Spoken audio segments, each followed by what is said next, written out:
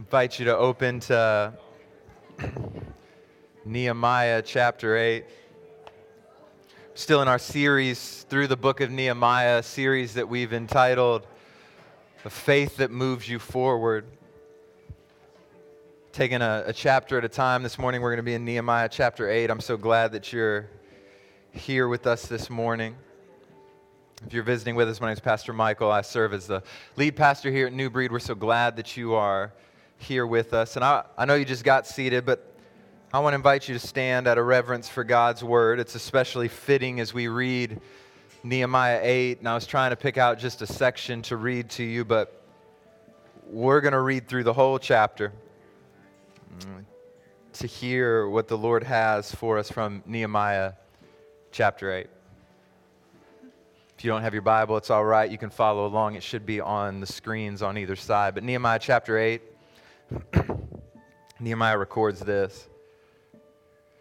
When the 7th month came and the Israelites had settled in their towns, all the people gathered together at the square in front of the water gate. And they asked the scribe Ezra to bring the book of the law of Moses that the Lord had given Israel. And on the first day of the 7th month, the priest Ezra brought the law before the assembly of men, women, and all who could listen with understanding. While he was facing the square in front of the water gate, he read out of it from daybreak until noon before the men, the women, and those who could understand. And all the people listened attentively to the book of the law. The scribe Ezra stood on a high wooden platform made for this purpose.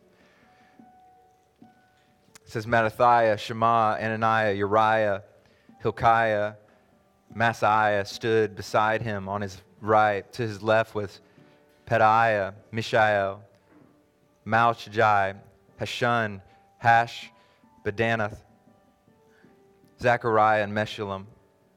Ezra opened the book in full view of the people, since he was elevated above everyone. And as he opened it, all the people stood up. Ezra blessed the Lord, the great God, and with his hands uplifted, all the people said, Amen, Amen. Then they knelt low and they worshiped the Lord with their faces to the ground. Jeshua, Benai, Sherebiah, Jamin, Akub, Shabbathiah, Hodiah, Maaseiah, Kelita, Azariah, Jozabad, Hanan, Peliah, who were Levites, explained the law to the people as they stood in their places. They read out of the book of the law, translating and giving meaning so that the people could understand what was read.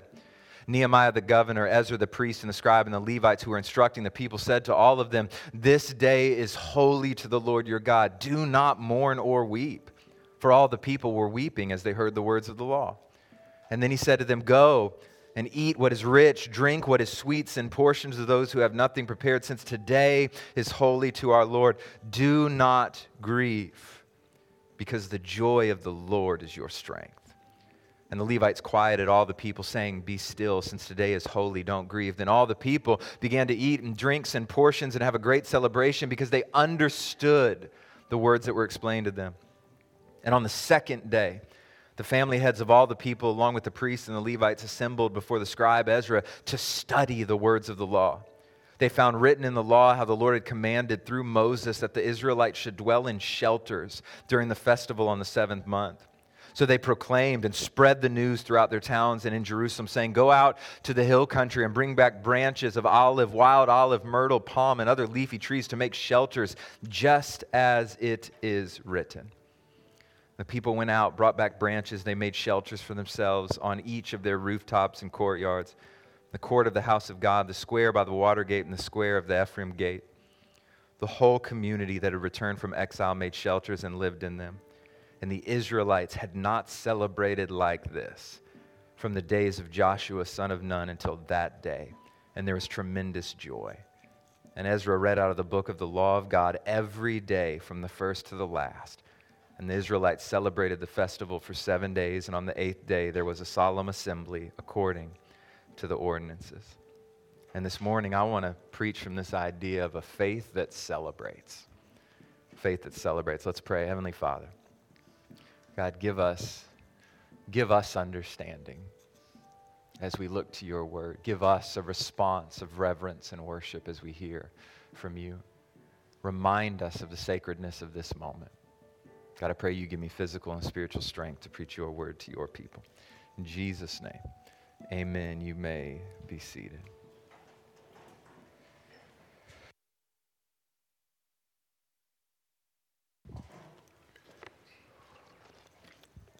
Faith that celebrates. There's a small Asian nation, I learned this week, there's a small Asian nation that hosts one of the most notable celebrations in the world. The nation of Brunei, it's an island nation surrounded by Malaysia on one side and the South China Sea on the other. You might not have ever heard of Brunei. But though it's a small nation with a population of about 445,000 people, it's an island of it's an extremely wealthy nation with one of the highest standards of living in the world, and that's all thanks to this incredible gas and oil reserves. And though you may not have heard of this nation, I hadn't heard of this nation, it's actually well known, but it's mostly known by the world's elite, by celebrities, by world leaders, by people in power, and it's known because it's the place of one of the world's greatest celebrations. So each year, His Majesty the Sultan Hassan al-Bolkiah, he's now 76 years old, he throws a birthday celebration for himself. This is not a one-day party, right?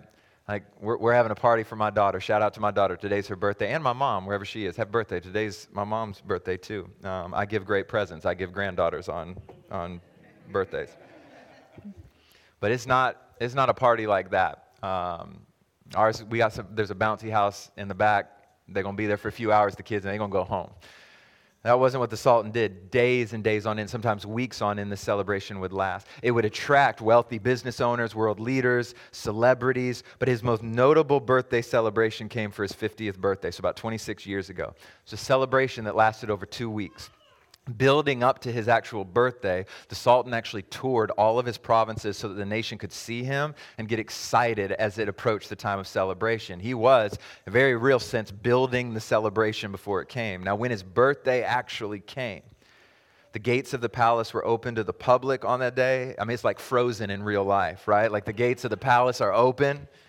Tourists from across the globe flew to Brunei to observe and attend this grand party. Included in his 50th birthday celebration was a private concert by Michael Jackson. Michael Jackson charged $17 million for this private concert, and they paid it. It had a special polo match that featured Prince Charles of England as well as other princes and kings from around the world. Like, they came to play polo at this dude's birthday.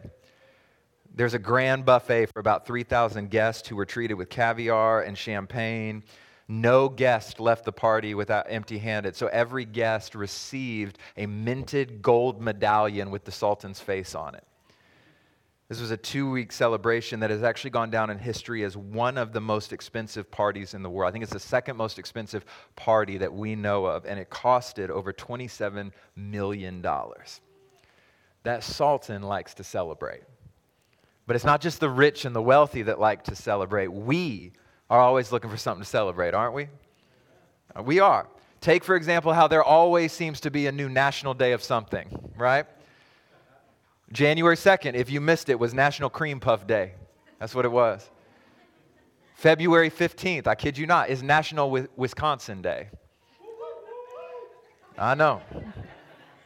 Ladies, it's coming up, June 1st, National Nail Polish Day. And in case you missed it, this past Wednesday was National Banana Day. I hope you celebrated, ate a banana. Listen, we are a people that like to celebrate. But this speaks to how God created us, isn't it? How God intends us to live. God is a God who designed us to be a people of joy. And an outworking of that joy is celebration. Now we know, right, church? We know that sin has tainted this. But as evidenced by people's desire to celebrate, sin did not remove our pursuit of joy and our pursuit of celebration. We're wired to celebrate it. But the problem for us often comes when we celebrate the wrong things and find joy in the wrong things. Now, here's what I want to contend for this morning. What I want to contend to you this morning is that a faith that is moving forward is a faith that celebrates. It's a faith that finds its joy in the Lord, and as a result, it celebrates.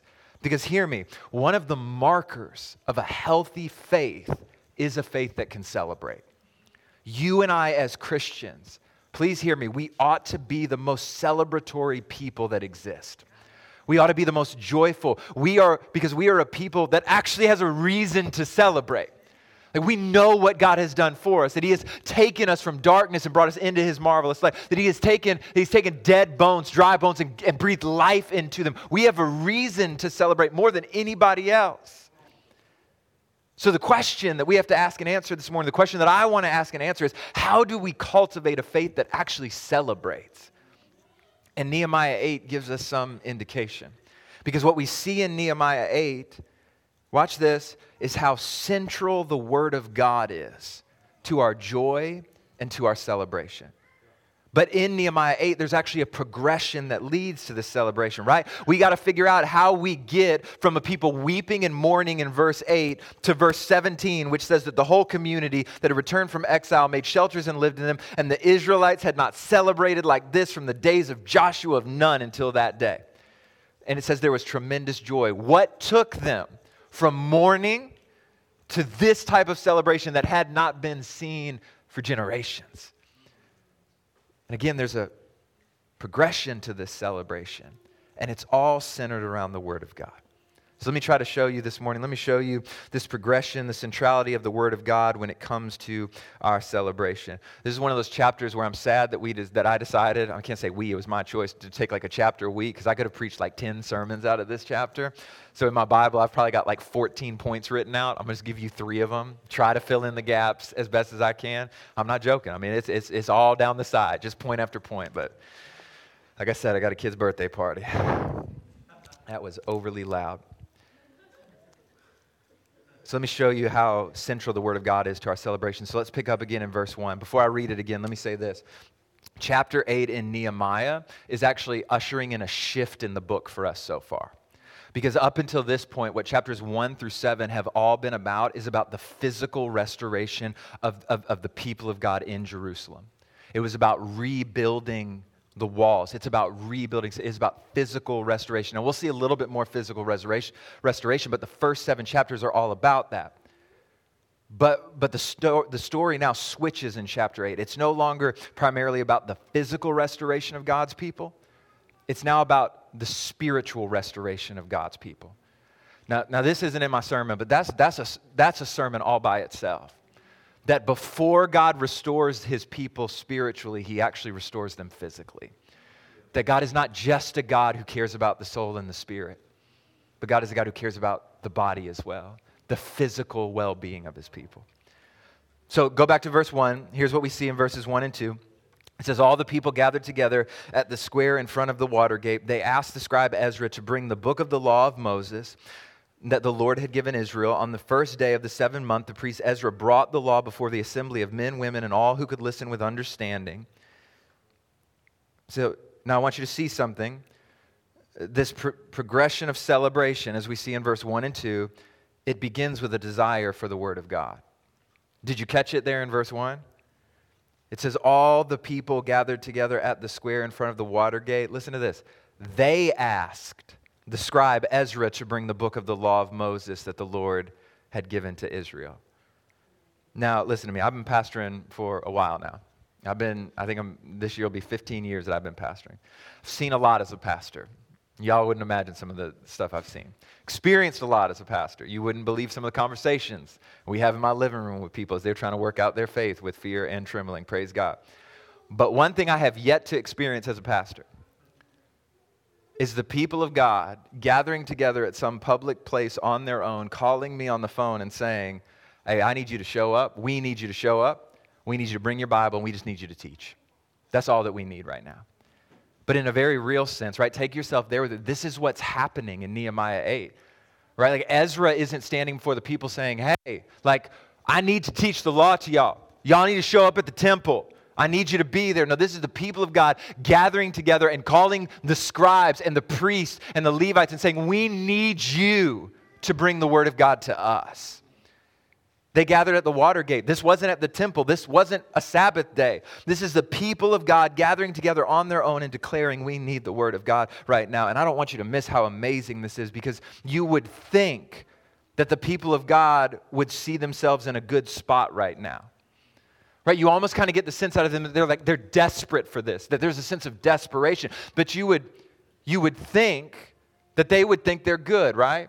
Because, let's take us, for example. Often we think we need the Word of God at the hospital room, but not in the birthday party, right? Like when things are going good, we don't think we need the Word of God. And they're in a good spot. Think about everything that we've talked about. They've just returned from exile. Like the people who came before them had already rebuilt the temple. The walls now rebuilt. Protection has been placed around the city. They have people guarding them. They can go to sleep at night in peace, not worried about somebody breaking in and killing them. Life is finally starting to look good for the people of God. But even in the midst of the good, the people declare with their words and with their actions, we still need the Word of God. And they model in this moment the truth that you don't just need the Word of God when things are going wrong.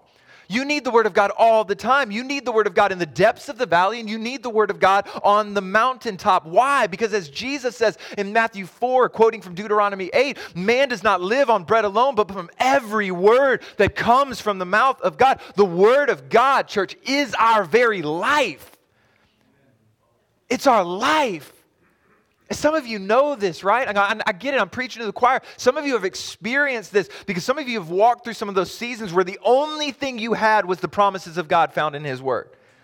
Like, you could be honest with me. Some of you are here this morning because you found the Word of God and the promise in it to contain life. Right? There have been some nights of sorrow when all you had as you went to sleep was the promise that joy would come in the morning. Like, there's been some brokenness where all you had was the promise that God was near to you in your brokenness. Y'all have had some lean months where you weren't sure you were going to make it through, and you found the promise of a providing God to be true. Some of us this morning ought to be able to testify that the Word of God has been our life. It's not only been life-giving, it has been life-sustaining. And the people of God in Nehemiah 8 understood the necessity of the Word of God, not just in the hard moments, but even when everything was going well. But we see even more of their desire for the Word of God and how they viewed the Word of God as we walk through the next few verses, right? They understood the weight of the words of God. So follow with me here, verses 2 and 3. It says, on the first day of the 7th month, the priest Ezra, I hit the wrong button. On the first day of the 7th month, the priest Ezra brought the law before the assembly of men, women, and all who could listen with understanding. While he was facing the square in front of the water gate, he read out of it from daybreak until noon before the men, the women, and those who could understand. All the people listened attentively to the book of the law. So pay attention to this. This wasn't a short Bible study, right? This wasn't an 11 a.m. to a 12:30 p.m. church service. They gathered and listened to nothing but Ezra read the law for hours on end.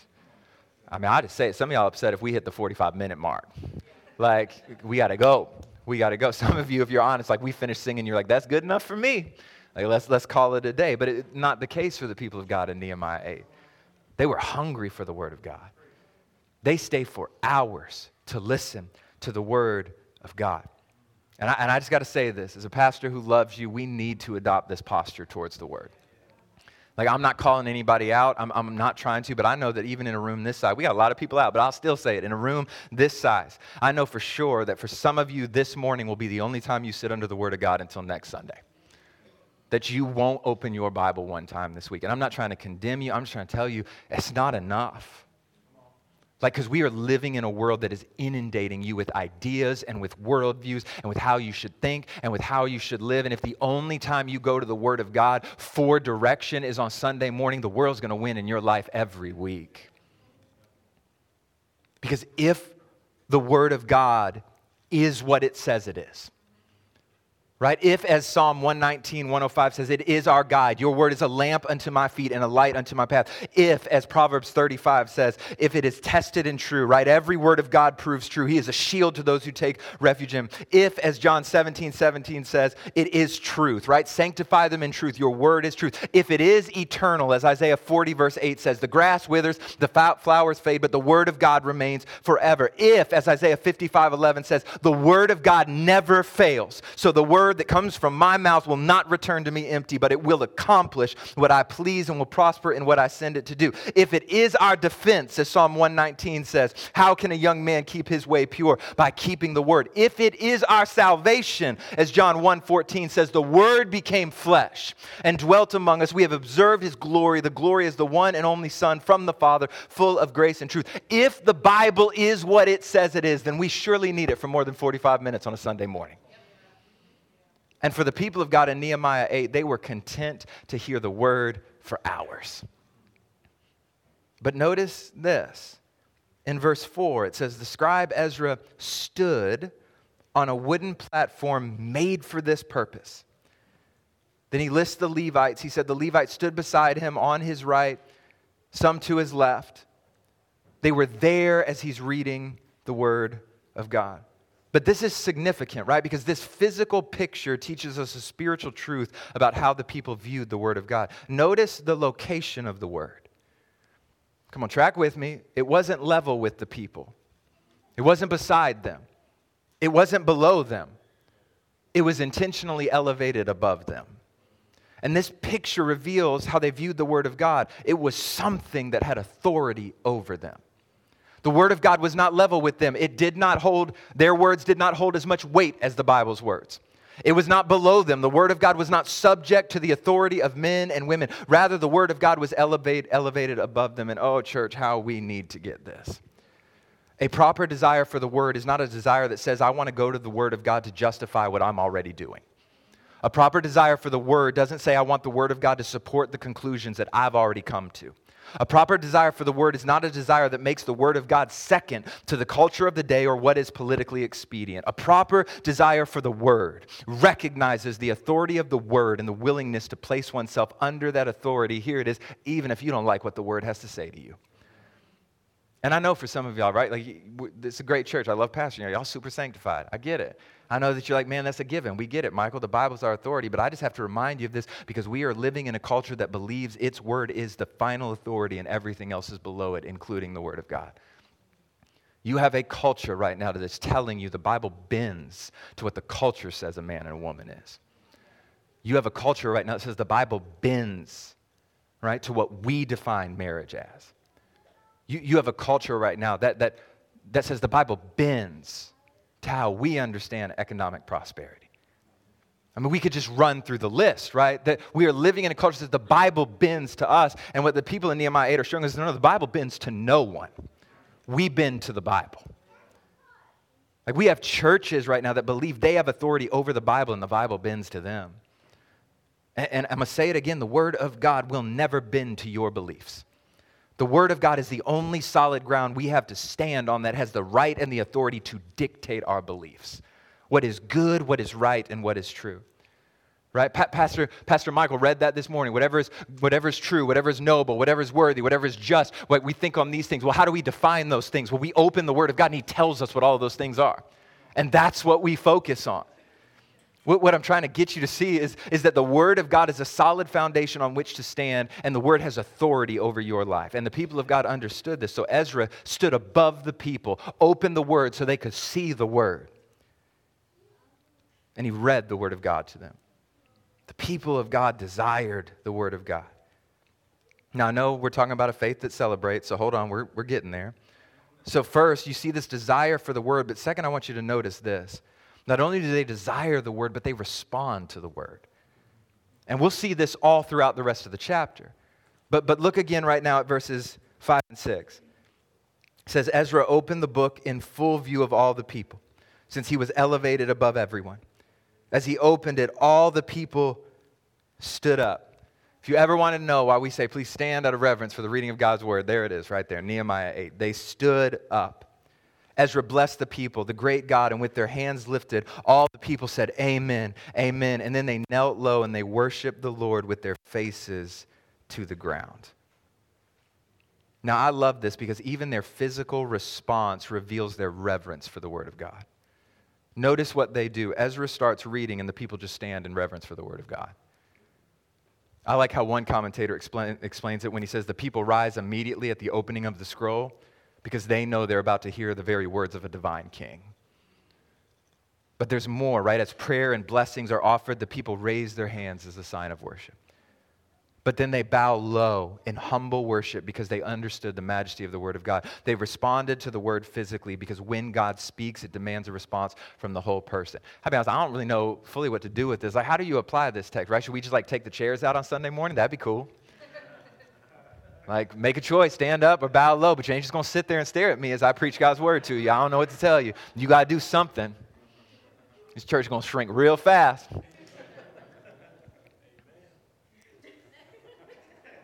I don't think that it's necessarily prescribing to us how we have to respond, but I think it is describing to us the fact that when the Word of God is read, when it is brought before the people of God, if we truly are the people of God, it ought to do something to us. Right? We stand in reverence. We bow low with our face ground. We've lost the bowing low for the Lord, haven't we? We've just lost some of that reverence. But what they are indicating by their physical response is they understood that as the Word of God is being read, they are in the very presence of God. How do we know this? Because their response of standing and bowing in worship is the exact same response the people of God had in Exodus 30, verse 10, as the presence of God came to rest on the tent of meeting. Do you remember that?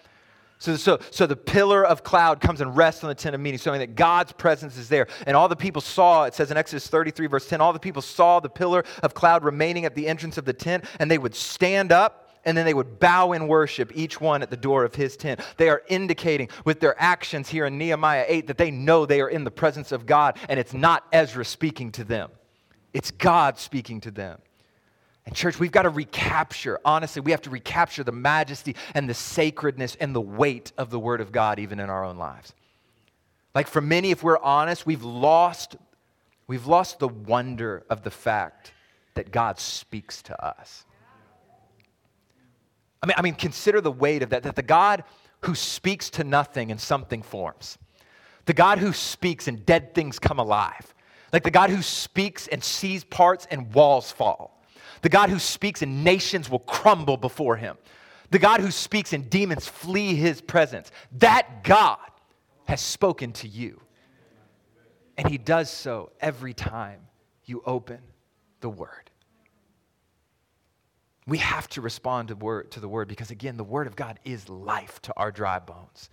That's Leviticus 18:5. Keep my statutes and ordinances. A person will live if he does them. I am the Lord. Deuteronomy 4:1. Now listen, Israel, to the statutes and the ordinance I am teaching you to follow so that you may live and enter the possession of the land the God of your ancestors is giving you. It's not just Old Testament. Go to John 8, verses 31 and 32. Then Jesus said to the Jews who had believed in him, if you continue in my word, you are truly my disciples, and you will know the truth, and the truth will set you free. James 1:21, therefore ridding yourselves of all moral filth and the evil that is so prevalent, humbly receive the implanted word, here it is, which is able to save your souls. If all of this is true, then the Bible demands a response. But what I want you to see is that their response was not just physical. It was spiritual as well. So pick up with me at the end of verse 7 there.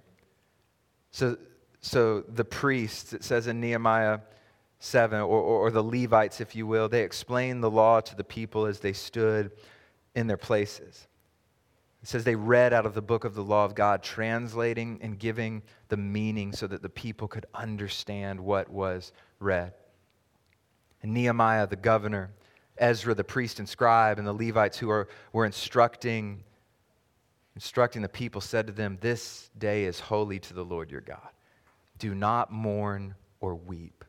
For all the people were weeping as they heard the words of the law. But then he said to them, go and eat what is rich, drink what is sweet, send portions to those who have nothing prepared, since today is holy to our Lord. Do not grieve, because the joy of the Lord is your strength. So this is fascinating. I don't want you to miss this. As the Word of God is explained, as the law is translated for the people to understand, the people just start weeping. They just start mourning. They are broken when the law is read. Well, why? Because they're forced to reckon with the fact that their God is a holy God and they are not a holy people. Right? They're forced to face the truth that they were in exile because they, as the people of God, failed to uphold the covenant expectation of the people of God. They are broken. In other words, the law did what the law is supposed to do. It showed them their sin. That's what Romans 3:20 tells us. For no one will be justified in his sight by the works of the law, because the knowledge of sin comes through the law. So they are broken. They are mourning. They are weeping because they understand they are in the presence of a holy God and they are not worthy. But again, notice the response of the leaders there in verses 9 and 10. It says, Nehemiah the governor, Ezra the priest and the scribe, and the Levites who were instructing the people said to them, this day is holy to the Lord your God. Do not mourn or weep. Again, for all the people were weeping as they heard the words of the law. Then he said to them, go and eat what is rich, drink what is sweet, send portions to those who have nothing prepared. Since today is holy to our God, do not grieve, because the joy of the Lord is your strength.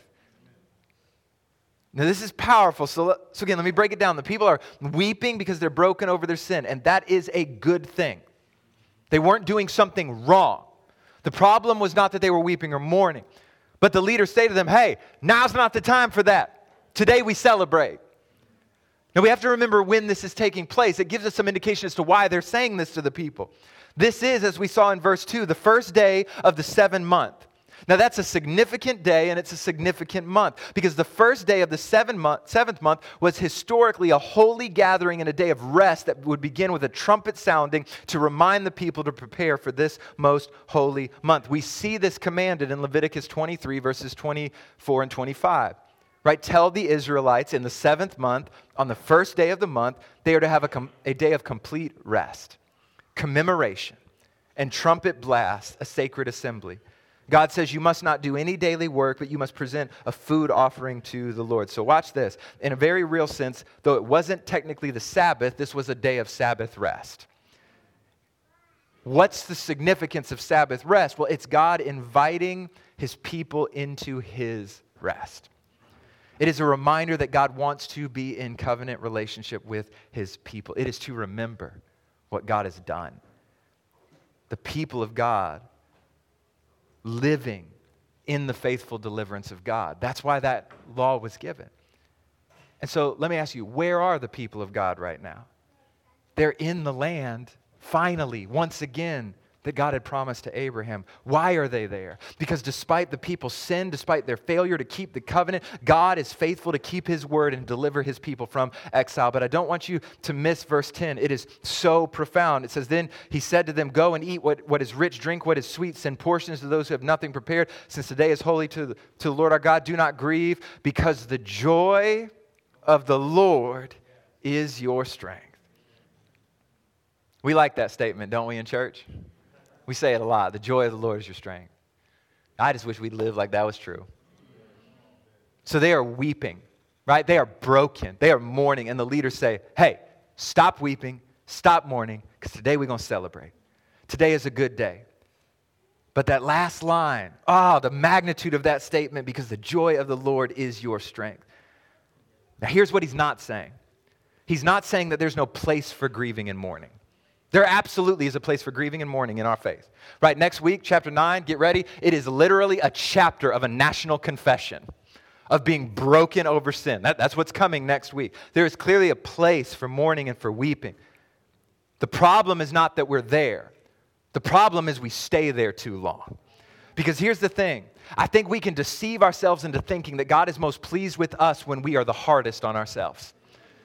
Anybody else? I mean, it's just me. I'll preach to myself. I can be convinced that God is most pleased with me when I'm the hardest on myself, when I condemn myself for my sin, when I shame myself over my sin, when I punish myself for my sin. Even this morning, right, I'm sitting over here praying, and I know I'm having to confess some sin, and even subconsciously in my mind, it's like, I got to make myself feel really beat up so that God will be pleased. And then I had to preach my message in about 30 seconds to myself that God is not most glorified in me when I am the hardest on myself. God is most glorified in me when I recognize my sin. I look at him and say, and still he has delivered me. He is that good. I think we believe that the most sanctified thing we can do is be a people of mourning. And again, there's a place for that. But what Nehemiah is declaring to us is that grieving our sin is important, but only to the extent that it forces us to take our eyes off of ourselves and celebrate the fact that God has delivered us in spite of that. Listen to me, your strength this morning as a Christian is not found in your mourning. It is not found in your weeping. Your strength is not found in your brokenness. Your strength is found in the joy in the Lord for who He is and what He has done, despite the fact that you are a wretched creature in need of redemption. Right? That's what Romans 8:1 tells us. There is therefore now no condemnation for those who are in Christ Jesus. For the law of the Spirit of life has set you free from the law of sin and death. Jesus carried your shame so you don't have to. Jesus was condemned so you could walk in freedom. Jesus bore your grief and carried your iniquities so that you could be made right with God. That is the gospel that we believe. That all of us have fallen short. That we have missed the mark and we deserve death and hell forever. But God loves us so much that He sent Jesus, and in my place condemned He stood. And I just have to believe that His condemnation on my behalf was enough. Why do I have to condemn myself? Either Jesus' death is sufficient or it's not. But if it is not sufficient, we have no hope. But if it is sufficient, then the joy of the Lord is our strength. So let me tell you, child of God, who feels the need to punish yourself for your sin this morning, Christ's death was sufficient for you. And we find joy in the Lord because of what Christ has done, because we know, because of Christ, no matter what happens, not life, not death, not angels, not rulers, not things present, not things to come, not powers, not height, not depth, not anything that God has created can separate us from the love of God that is ours in Christ Jesus. Beloved, there is nothing you can do to make God love you anymore. And can I tell you the good news? There's nothing you can do to make God love you any less. At this moment, you are perfectly, completely, and eternally loved by God because of what Christ has done for you. Some of us are so defeated in our faith. Right? Like we feel so condemned. We are so broken. Why is it that can we be honest? Why is it that Christians are often the most disheartened people? And I wonder if maybe it's because we've gotten stuck in the mourning and we forgot the celebration. Wonder if maybe we've forgotten what it means to be a people who celebrate the fact that we have experienced and are continuing to experience the deliverance of God.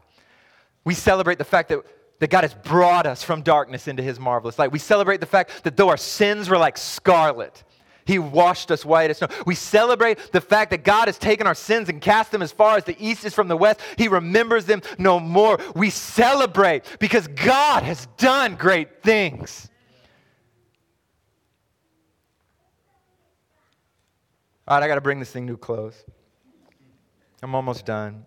The people desired the word. They responded to the word. But this is when we really start to see the celebration come to life. All right? Watch this. As they begin to obey the word. So they desire the word. They respond to the word. But the celebration comes to life as they obey the word. So the people of God, right, they're told to rejoice. They're told, listen, stop mourning. Here's what we want you to do. Trade your tears for a good meal. Amen. They say, go eat the good food, right? Get the prime rib. I saw on the internet there's this restaurant, this nightclub. They say you haven't lived unless you bought the $1,000 steak. They bring it out in this like gold case, flip it open, and like, all right. So it's like,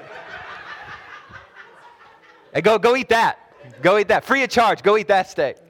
Some of y'all are like, I'm vegetarian. Well, heaven ain't for you. No, I'm just kidding. He removed the veil, eat the meat. All right, sorry. Whew. Let's cut that out of the audio. Go with me here, right? Like eat the good food, whatever it is, right? When you have a party, what do you want to eat? Eat that. Go get that good food. Drink the sweet stuff. It ain't grape juice, right? He said, go get the good wine. But then they say, hey, be generous. Take that good food that you're eating, that good wine you're drinking, invite somebody to have it with you. And he said, and go and celebrate. Now watch this. So what do they do? Verse 12. Then all the people began to eat, and they began to drink, and they sent portions, and they had a great celebration because they had understood the words explained to them. They obey, but there's more, right? We can keep reading. Verse Verse 13, it says, then on the second day, right? So day one's over. On the second day, the family heads of all the people, along with the priests and the Levites, assembled before the scribe Ezra to study the words of the law again. Day two, come back tomorrow. And it says they found written in the law how the Lord had commanded through Moses that the Israelites should dwell in shelters during the festival of the 7th month. So they read about the festival of booths. We'll get there in a second, right? It says, so then what did they do? So they proclaimed and spread this news throughout their towns and in Jerusalem, saying, go out in the hill country, bring back branches of olive, wild olive, myrtle, palm, and other leafy trees to make shelters, just as it is written. It says the people went out, brought back branches, made shelters for themselves on each of their rooftops and courtyards, the court of the house of God, the square by the water gate, and the square of the Ephraim gate. So here's what's going on, right? So like day one's coming to a close. They understand what's taking place. They mourn. They're broken as the law is read. But then they're explained the law, and they're explained God's deliverance. And so they say, hey, stop weeping, stop mourning, go celebrate. They're told to go eat, drink, give portions, have a good time. So what do? It's not inconsequential. They obey. They eat, drink, give portions, they have a good time. But then day two rolls around, right? And so instead of all the people gathering together, the heads of the family go, the ones who are to instruct. And they say, man, Ezra, teach us some more. And so Ezra pulls out the law. He starts reading some more. And it's likely they got to Leviticus 23 because that's the only identification of the Feast of Booths that actually talks about going and getting specific types of branches.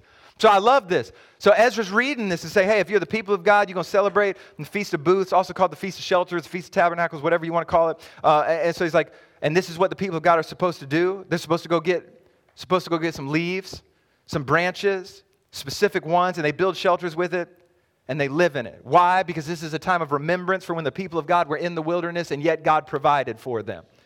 And so what do? Well, hold on. Let's go tell everybody about this and do what God has told us to do. Let's go get the branches. Let's build the shelters, and let's live in them, and let's remember what God has done. During this festival, right? Again, they gathered the branches, built booths in which to live for the entire span of the festival. And these acts were meant to remind them of time spent wandering in the desert, to remind them of God's faithfulness. So by doing this, they are doing two things. The people of God in Nehemiah 8 are doing two things. First, they are simply obeying God's law. That's a good thing. God says do it, they did it. They are obeying the law. They are celebrating what God has done. They are remembering His deliverance. But second, they are identifying themselves as the people of God and as the people of covenant. Well, how are they doing this? Don't miss this, because the people of God were supposed to celebrate this. And they said, we're the people of God. Let's actually act like the people of God and obey the God that we claim to serve. So don't miss this. Their obedience is what defines them as the people of God. And so watch this as they celebrate. So they're doing what God has told them to do. They are being obedient, and something amazing happens. The whole community that had returned from exile, verse 17, made shelters and lived in them. And the Israelites had not celebrated like this from the days of Joshua, son of Nun, until that day. And there was tremendous joy. Do not miss this. So where does this joy come from? Obedience. And please hear me, we often get this so backwards, church. We try to celebrate ourselves into obedience. Don't we? Let me just get myself excited about God, then I'll do what He says. Right? Let me get myself excited about His word, and then I'll do what He says. Then I'll be obedient. Like we try to celebrate ourselves into obedience. But watch this. The people of God come at it the opposite way. Rather than trying to force themselves to be obedient through celebration, they celebrate because they are obedient. And like the people of God, church, our obedience to the Word of God is what defines us as the people of God. And as we are obedient, there is a joy that can lead to celebration. Before we even came out for worship, I had the worship team back. I told them I'm giving them a 30-second version of a 45-minute sermon. I said, one of the things I want to remind you of is you might not feel like going up there and singing and worshiping this morning, but be obedient and watch if God doesn't take that obedience and turn it into celebration for you. Watch if God does not cultivate the joy. I don't know why we think we have to cultivate the joy on our own. It's a fruit of the Spirit. Love, joy, peace, patience, kindness, goodness, gentleness, faithfulness, self-control. Let me tell you what that means. You can't produce it on your own. but God can. And the Spirit that indwells you can. Well, how does the Spirit work? Well, He takes the Word and applies it to Him. As we are obedient to pursue the things of God, God is faithful to do what He has promised to do. God will cultivate joy in your life for you. You joyless right now? Great. Don't try to force yourself to be happy. Go be obedient and see if God doesn't do a work that only He can do. Because here's what I've come to know. You might not like some of the things God. You might think, man, God gives us this list of rules because He just doesn't want us to do the things that are fun, and He wants us to do these things that are boring, right? Like I'd rather be drinking mimosas on Sunday morning at 11 o'clock with my friends and be in church, but He said go to church. I got to do it. And so, but here's what I've come to know as I've walked with Jesus. Sometimes as I'm obedient to the things that don't make sense to me, I find that it's the best thing possible. I come to see that my God actually is a God who cares about my good and my flourishing. And so as I'm obedient, even to some of the things I don't fully understand, the Spirit does what the Spirit does and produces a joy in me because God has been so good that He looks out for my best interest even when I don't look out for His. He is faithful like that. And obedience can be the catalyst for joy and celebration. So let's go back to what we said earlier. If, in fact, we are a people who can be the most downhearted, discouraged, we are always frustrated or always angry, maybe the problem isn't that we need to focus on celebration. Maybe there's some areas in our life where we need to focus on obedience and put God to the test and see if what He has isn't best for you. People like Nehemiah 8, the people of God, make their status known through their obedience. And our obedience to the Word is what defines us as the people of God. And as we are obedient, there is a joy that leads to celebration. So when we talk about a faith that celebrates, we're talking about a faith that is centered around the Word. Not just that we have reverence for the Word, not just that we respect the Word, but a faith that desires the Word, that responds to the Word, and a faith that obeys the Word. And again, watch this. As we obey, we will come to find out that God is not a God who simply wants to give us a bunch of rules. God is not a God who wants to keep us from any good thing. Our God is a God who delivers. And He calls us to the things that are for our good and for our flourishing. And here's the amazing thing. As we are obedient to God, by the power of the Spirit, that same Spirit will produce within us a joy that is present in any circumstance. It'll be present when the bottom falls out. It'll be present on the mountaintop because it is a joy that doesn't depend on circumstances. And that joy in the Lord will be our strength. Let's pray. Heavenly Father, God, help us to be a people that's marked by joy and celebration. But remind us, Lord, that if we are going to be a people that celebrate, we have to be a people that obey. And if we're going to obey, then we actually have to know what the Word says. And in order to know what the Word says, we have to desire it. So maybe that's the prayer this morning. God, maybe just start at the beginning with us. Give us a desire for the Word. Help us to see that your Word is life. Not just life-giving, but it is life-sustaining. And then as we desire the Word, help us to understand as the people understood and respond as the people responded, and then help us to obey. And God, we are believing because you are so faithful that you will turn that obedience into joy, which will then be our strength. Strength to stand when everything around us gives in. Strength to hold on to you when we are tempted to let go for the things of the world. A strength that will see us through by your power to the end. So may we be a people that celebrate. In Jesus' name, amen.